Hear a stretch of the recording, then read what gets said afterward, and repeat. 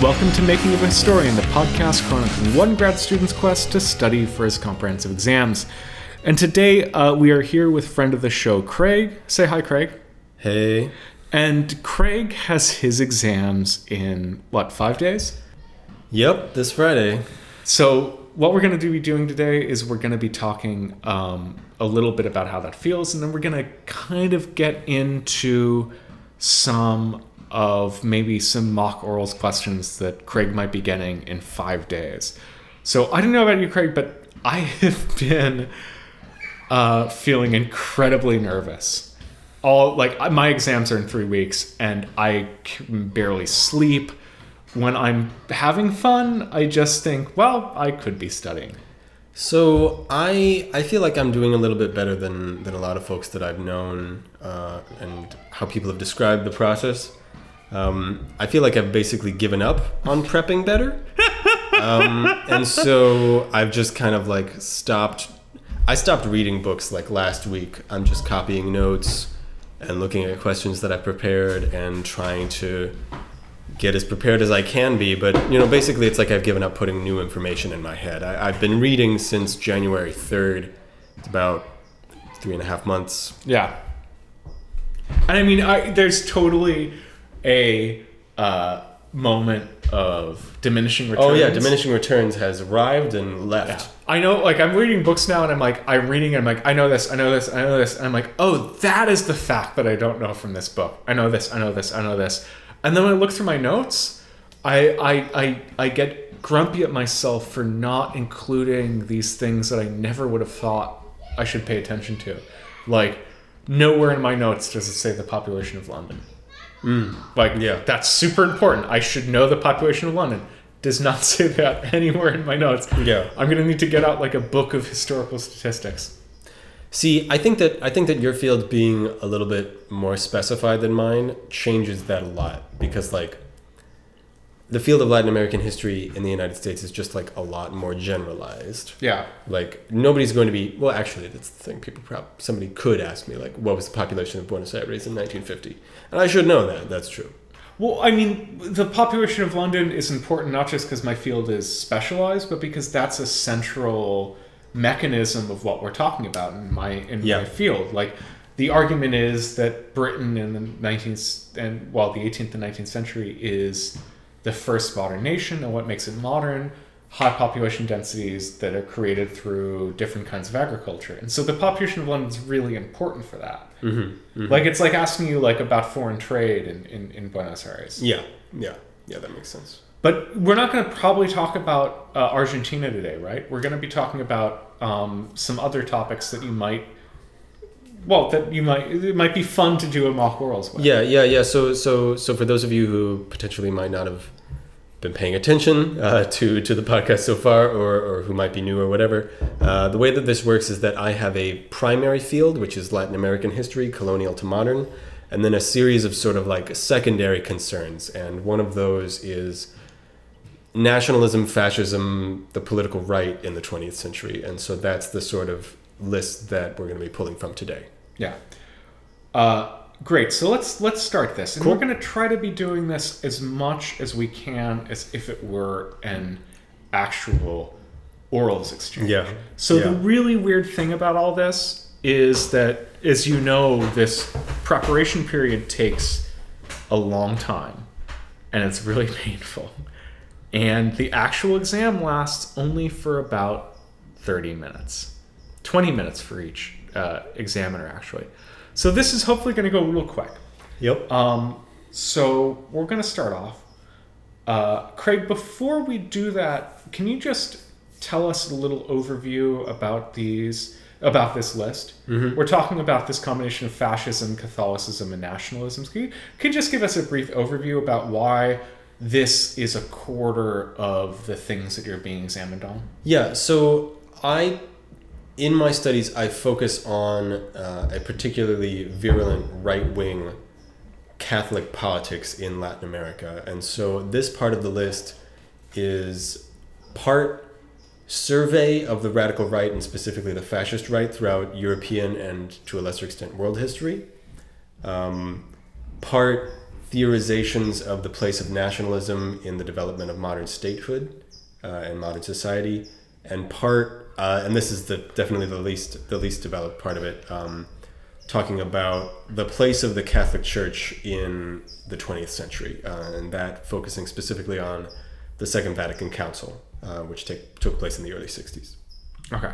So as you can see here, like all of these lists that we all have when we come into this are in some ways this combination of our personal interests, what our advisor is interested in, and what we think we should do. And then what is really hard to actually make obvious when you're going into the exam, what we actually realized is important after reading. And before we jump into this, I just want to ask Craig, like, there's a ton of stuff that I learned about my topic that I would change completely. Mm-hmm. So is there anything that you learned, like, from doing this that you would have changed? I can give you an example of some stuff from my work.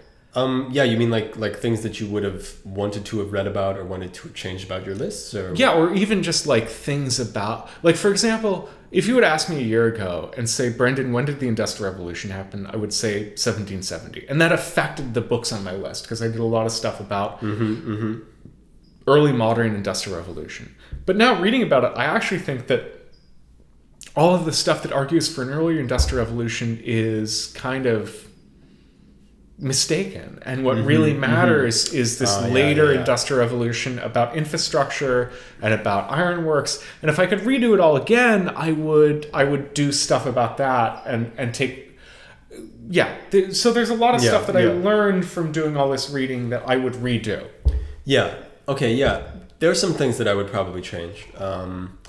My list is, I think now I realize, overly focused on proper fascism as opposed to the political right in a more general sense. Yeah. And so I would refocus it in that direction. There would be a lot more about organizations like Action Française, which is from the late 19th century and sort of prefigures a lot of these extreme far right political movements and ideologies before the emergence of the proper fascist party in Italy. Yeah. I would also probably want to include more on this list about right-wing politics in Latin America, because right now it's mostly focused on Europe. Yeah.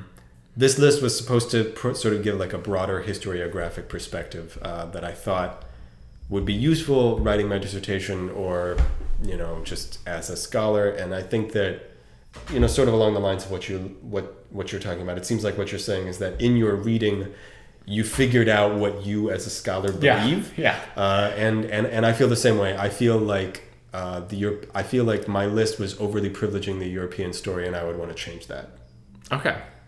Well, let's get dug in on it. Let's start to let's draw the curtain and then lift it up again and imagine that I am one of the 5 eminent professors who will be on Craig's examining board in 5 days. And if you heard that sigh, if that sigh showed up, that is Craig just imagined himself in that room. Actually there. Where instead of me, he saw the very, very, very kind, but also sometimes grumpy professors who will be around the table, who are just looking at Craig, waiting for him to fuck up so that they can pounce on him. So Craig, we'll raise the curtain again. We're going to start this list on fascism. And I'm going to say, Craig, so this list is about political fascism in the 20th century.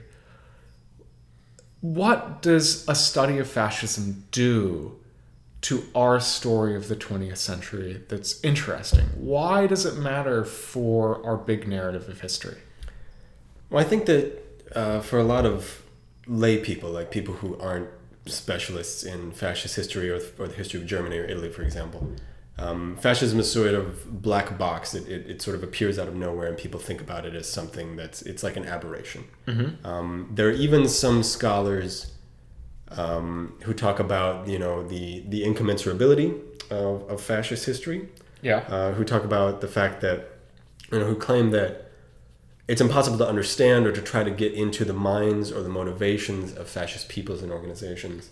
And I think that the study of fascism, which sort of began in earnest in the 60s, is an argument against that.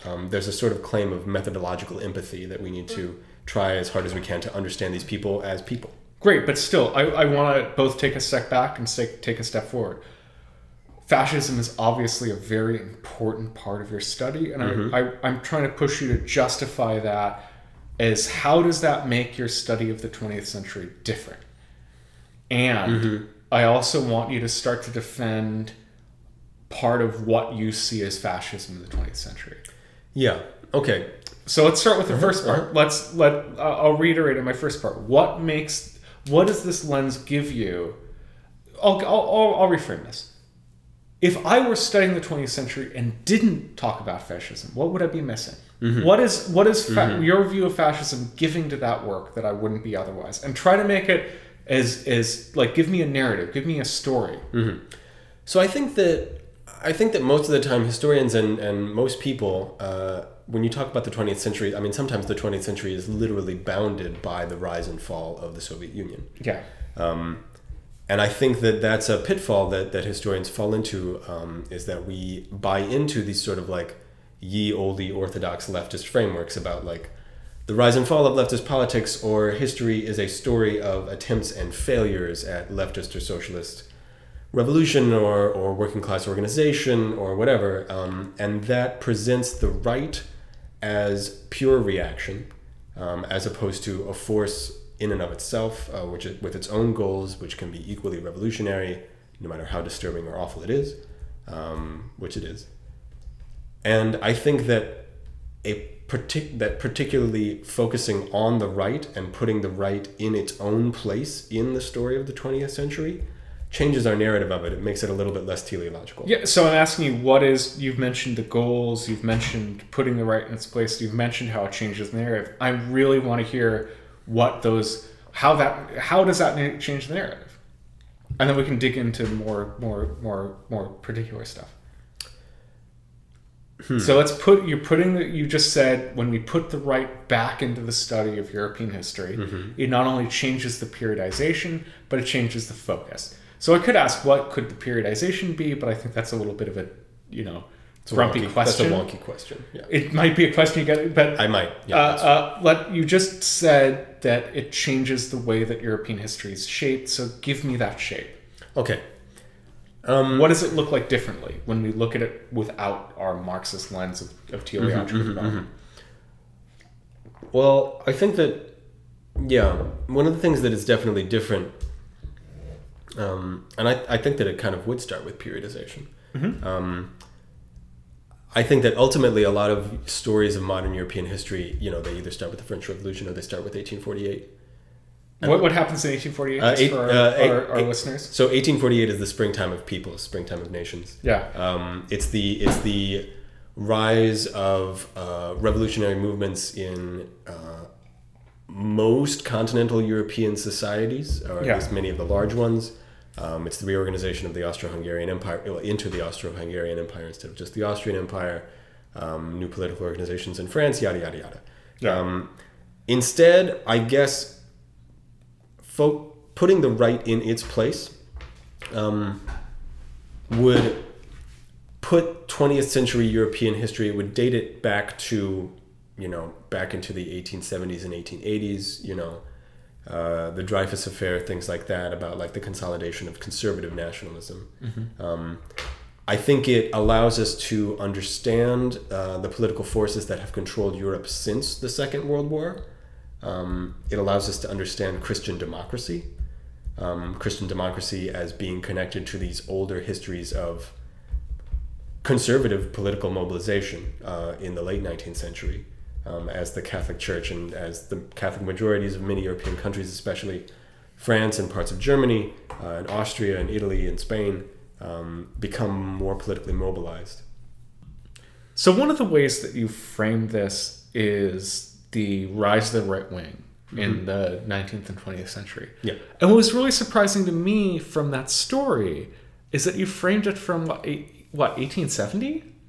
Yeah, the 1870s and 1890s. So if you told a naive person that the story of fascism, this seemingly conservative ideology, started, 70 years after liberalism, they would be surprised. So can you justify this late arrival of fascism? So I would. It seems to be an ideology that looks back rather than forward. So how is it more modern than liberalism? Okay, yeah. So that's something that I would definitely argue against. Fascism is not a conservative ideology. Okay. Fascism is a revolutionary ideology of the right. Conservatism itself is not backwards looking in a proper sense, I would say. Conservatism, as we know it today, is a thoroughly modern ideology. Its background is in anti-Enlightenment philosophy. It's in Antiphilosophes from the late 18th century. And these are people who are deeply embedded in the story of modernity, just as much as the proponents of the Enlightenment are. Conservatism as opposition to the Enlightenment, it didn't exist before people started making the kinds of ideological claims of the Enlightenment. And so I would say that conservatism as political ideology, doesn't exist until the 19th century, and especially conservatism and the right in general as political mobilization. Of course, that's not pre-modern because political mobilization is a modern phenomenon. But let's talk about fascism. Fascism, this is the topic that we got to return to. What makes I can buy that, but I could also argue about a traditional hierarchical conservatism that is ancien regime, but I'm not gonna. What makes this an 1870 a modern story? I'll reframe that. Why is fascism for you a study of modernity? What about modernity makes fascism come online? So the thing that makes fascism decidedly modern, I would say that there are two big things. One is that fascism is a political mobilization. It's a mobilization of the masses. The political mobilization of the masses as the constituents of politics, I would say, is a modern story. That is not pre-French Revolution, really. The second thing would be that fascism is a revolutionary ideology. It is about the creation of a new world and they say men, they don't say people, and new men for that world. That is a revolutionary modern ideology. It is not about, no matter how much they talk about the Middle Ages, which they do all the time, they are talking about creating a new man for a new world. And that's modern. That's modern through and through. So what does this ideology... One of the things that you might take from my research is that I don't believe ideas matter. Which might be true, frankly. When you look at all the podcasts I do, when you look at the stuff I read, when you look at the stuff I care about, I don't think ideas matter. There's not a lot. What matters in my view of the world is a feedback loop between people and things and systems. Ideas are either an epiphenomenon or like a minor input into that. So this whole list is about a different claim on history. Oh yeah, I would disagree that with ideas that matter. Yeah. So tell me why this idea matters. This seems to be a contingent development where we get a particular kind of formation of ideas that then change the way that history happens. And I want you to tell me that story. Okay. The story typically goes like this. Tell me yours. Don't tell me the story. No. I mean, like in all of the cases in which it occurs. Yes, great. And so this is something that you see in dozens and dozens and dozens of countries throughout history. And usually it follows this similar pattern. A group of disaffected elite or peripheral elite young men, hyper-educated, perhaps overly educated, find themselves in a political and economic system in which they will not be enjoying the superiority that their parents did. A lot of times these people spend some time dabbling in leftist ideology, but then they become disaffected with it and decide that the world needs to be remade, usually according to a violent logic of cleanliness, purity, a return to some sort of essence of national organization. They talk about the organic, They talk about they talk about purity. They talk about natural hierarchies. They talk about things like this. And yeah, I would say that the nature of their ideological claims matters because they frame how the organizations that these people build, and these people that I'm talking about are fascists. We're from the alt-right to Action Française. That's what these people say. And that determines how the radical right behaves. They talk about internal cleansing, internal enemies, internal purity. This is where their logics of both racial and partisan violence come from. This is where the kinds of people who they want to be members of their organization are determined by. Yeah. And of course, in every case, the nation that they're talking about, the purity that they want, is very different. In some cases, it's more partisan than ethnic. In some cases, it's more ethnic than partisan. So, for example, perhaps you might Portugal is an example where there wasn't a lot of ethnic rhetoric. It was about partisanship. It was about cleansing the country of the left. In Germany, obviously, it was an extremely ethnic understanding of what purity and what naturalness and what the nation would be. This would be a situation in which I would say, absolutely, their ideas, their ideology, their rhetoric is what determined what they did.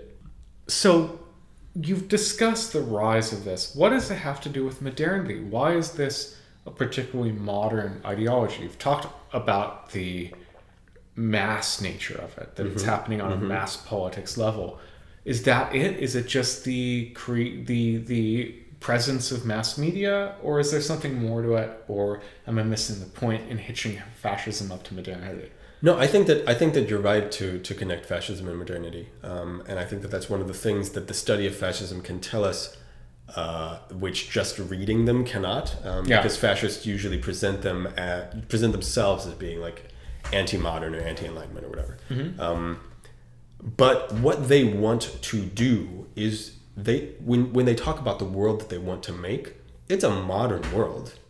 It has modern technologies. It's organized along logics that I would describe as capitalist, even though they wouldn't. Yeah. It's industrial. It is mass. It's about we have a blueprint for a new society, and we need to build new people to live in that society. And I would say that that's a modern story. Yeah. That is not a pre-modern story. Are there institutions or processes that make that modern, or is it rather the ideal of what should be made as modern? What I'm saying is the preconditions or the desire is what's modern about it. Because I'm all about the preconditions. Like, I very rarely look at the intentions of the people I'm talking about. I'm looking at what they're allowed to do. So what matters to you more about this when you're wrapping it into the bigger story of modernity? I definitely focus more on ideas than you do. And that's I know you. Yeah. And most people do. Yeah, and that's because of the international nature of what I study, I would say. Yeah. Because the reason that I care about what Europeans say is that I study people who read those guys. Yeah. And who get really excited about all of these things that they're saying about creating a new world with new men. Yeah. And the kind of new world that they want to make. So I would say that that's one of the reasons that their ideology matters. But yeah, I mean, the organizational capacity that modern technology, and by technology, I don't just mean like the radio. I mean like systems of organizing. I mean like youth corps. I mean civil society. I mean I mean athletics clubs. I mean Boy Scouts. I mean all of that stuff. Yeah. Those are modern, and they are inherent to the project of fascism. Yeah. Okay, let's switch gears a little bit. We spent about 15 minutes talking about this, which is about 75% of an orals meeting, and this is 1/3 of what your list is. Yeah. So I want to just try to wrap up this discussion of fascism with you can decide. You have a bigger topic and a smaller topic. The bigger topic is the topic of nationalism, and the smaller topic is about Catholicism. Which one do you want to drill into? Probably I would be helped the most by talking about nationalism. Okay. Well, so I've been trying to push you to make to fold the story of fascism into the story of 20th century. Mm-hmm. Give me your undergrad pitch for the story of nationalism in the 20th century. What is that? One of the things that I've noticed when people teach nationalism is that they assume that the people they're teaching know what they're already talking about. And when undergrads listen to nationalism, they don't know the process that we're talking about. It's actually kind of obscure. So tell me what that is, and then tell me your story about it. Well, the first thing that I would do would be to say that we need to disaggregate the understanding or acknowledgement or belief in the existence of nations from the ideology of nationalism. People believed in, talked about, said nation before the existence of what I would call modern nationalism. Yeah. Nationhood, nationness, nationality, that's a pre-modern thing. Nationalism is a political claim about modern states. Yeah. Domestically and internationally, excuse me.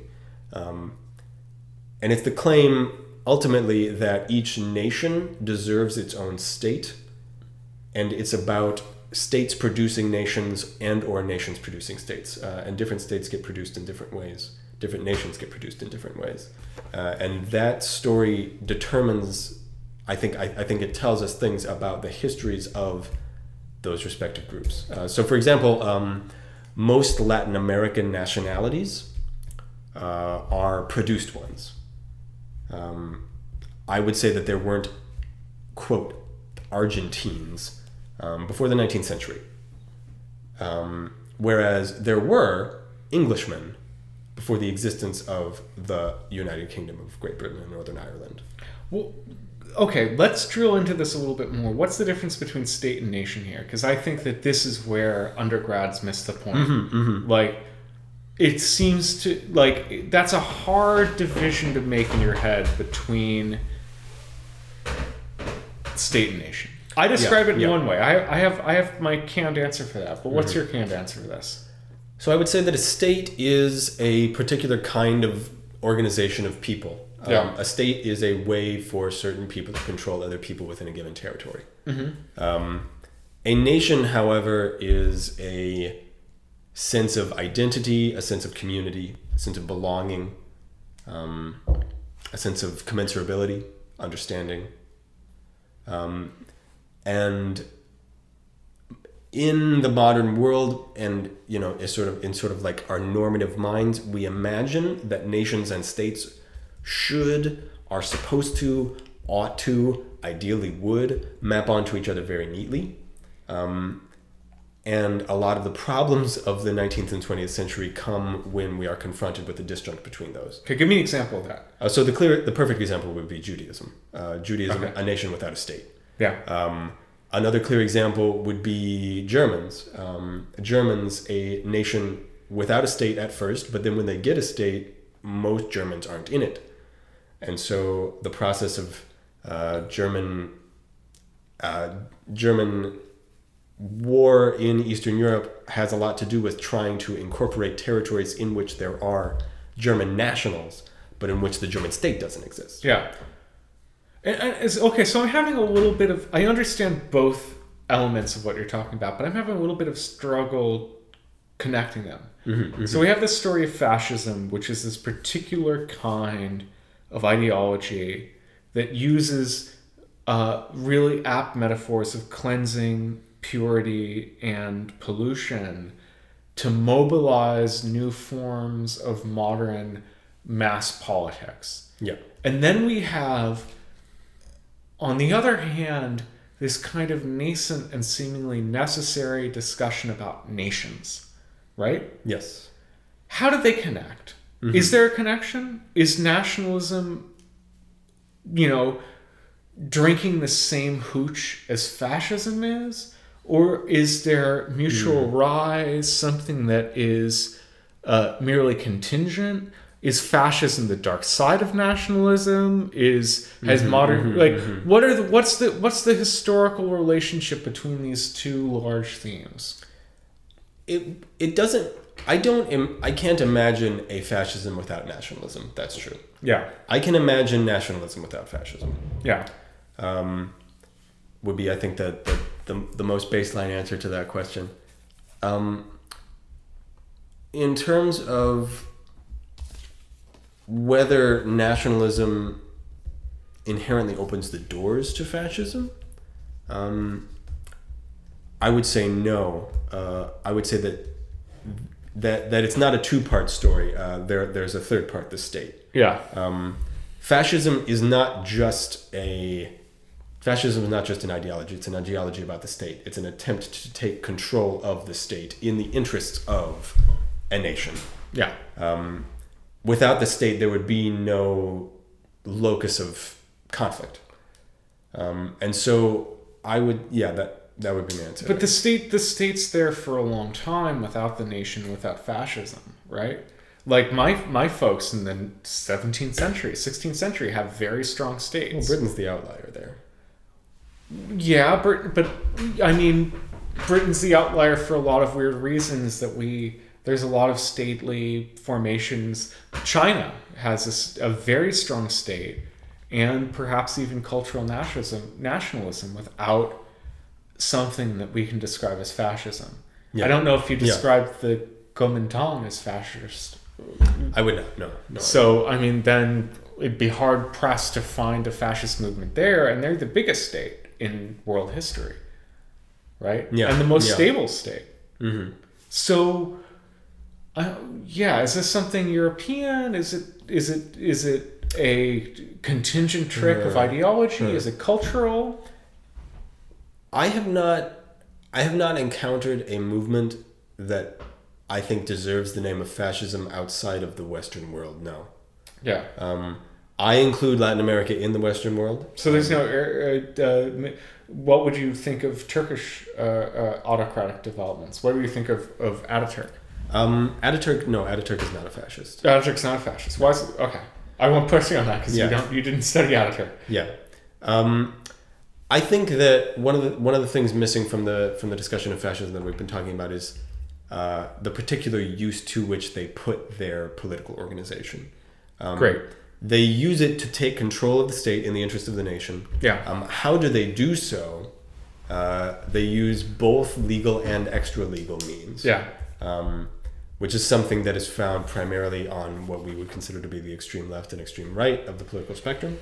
Yeah. Fascism is particular in that rather than using its political violence against the state in a way that the left does, it uses its political violence against its partisan enemies, against the left. Okay. That is a particular identifier of fascism that differentiates it from political conservatism, from the left, from the center, from normal lowercase l liberalism. That is very different. Well, we've been far more than 20 minutes, so we're going to wrap up. Thanks very much for talking to us, Craig. Well, thank you so much for listening. And thanks to Jonathan Lear for the music and Duncan Barton for the image. If you like the show, rate and review us on iTunes, share us on social media, do all those things that you like to do for things that are on the internet. Thanks very much, and I'll speak to you guys tomorrow.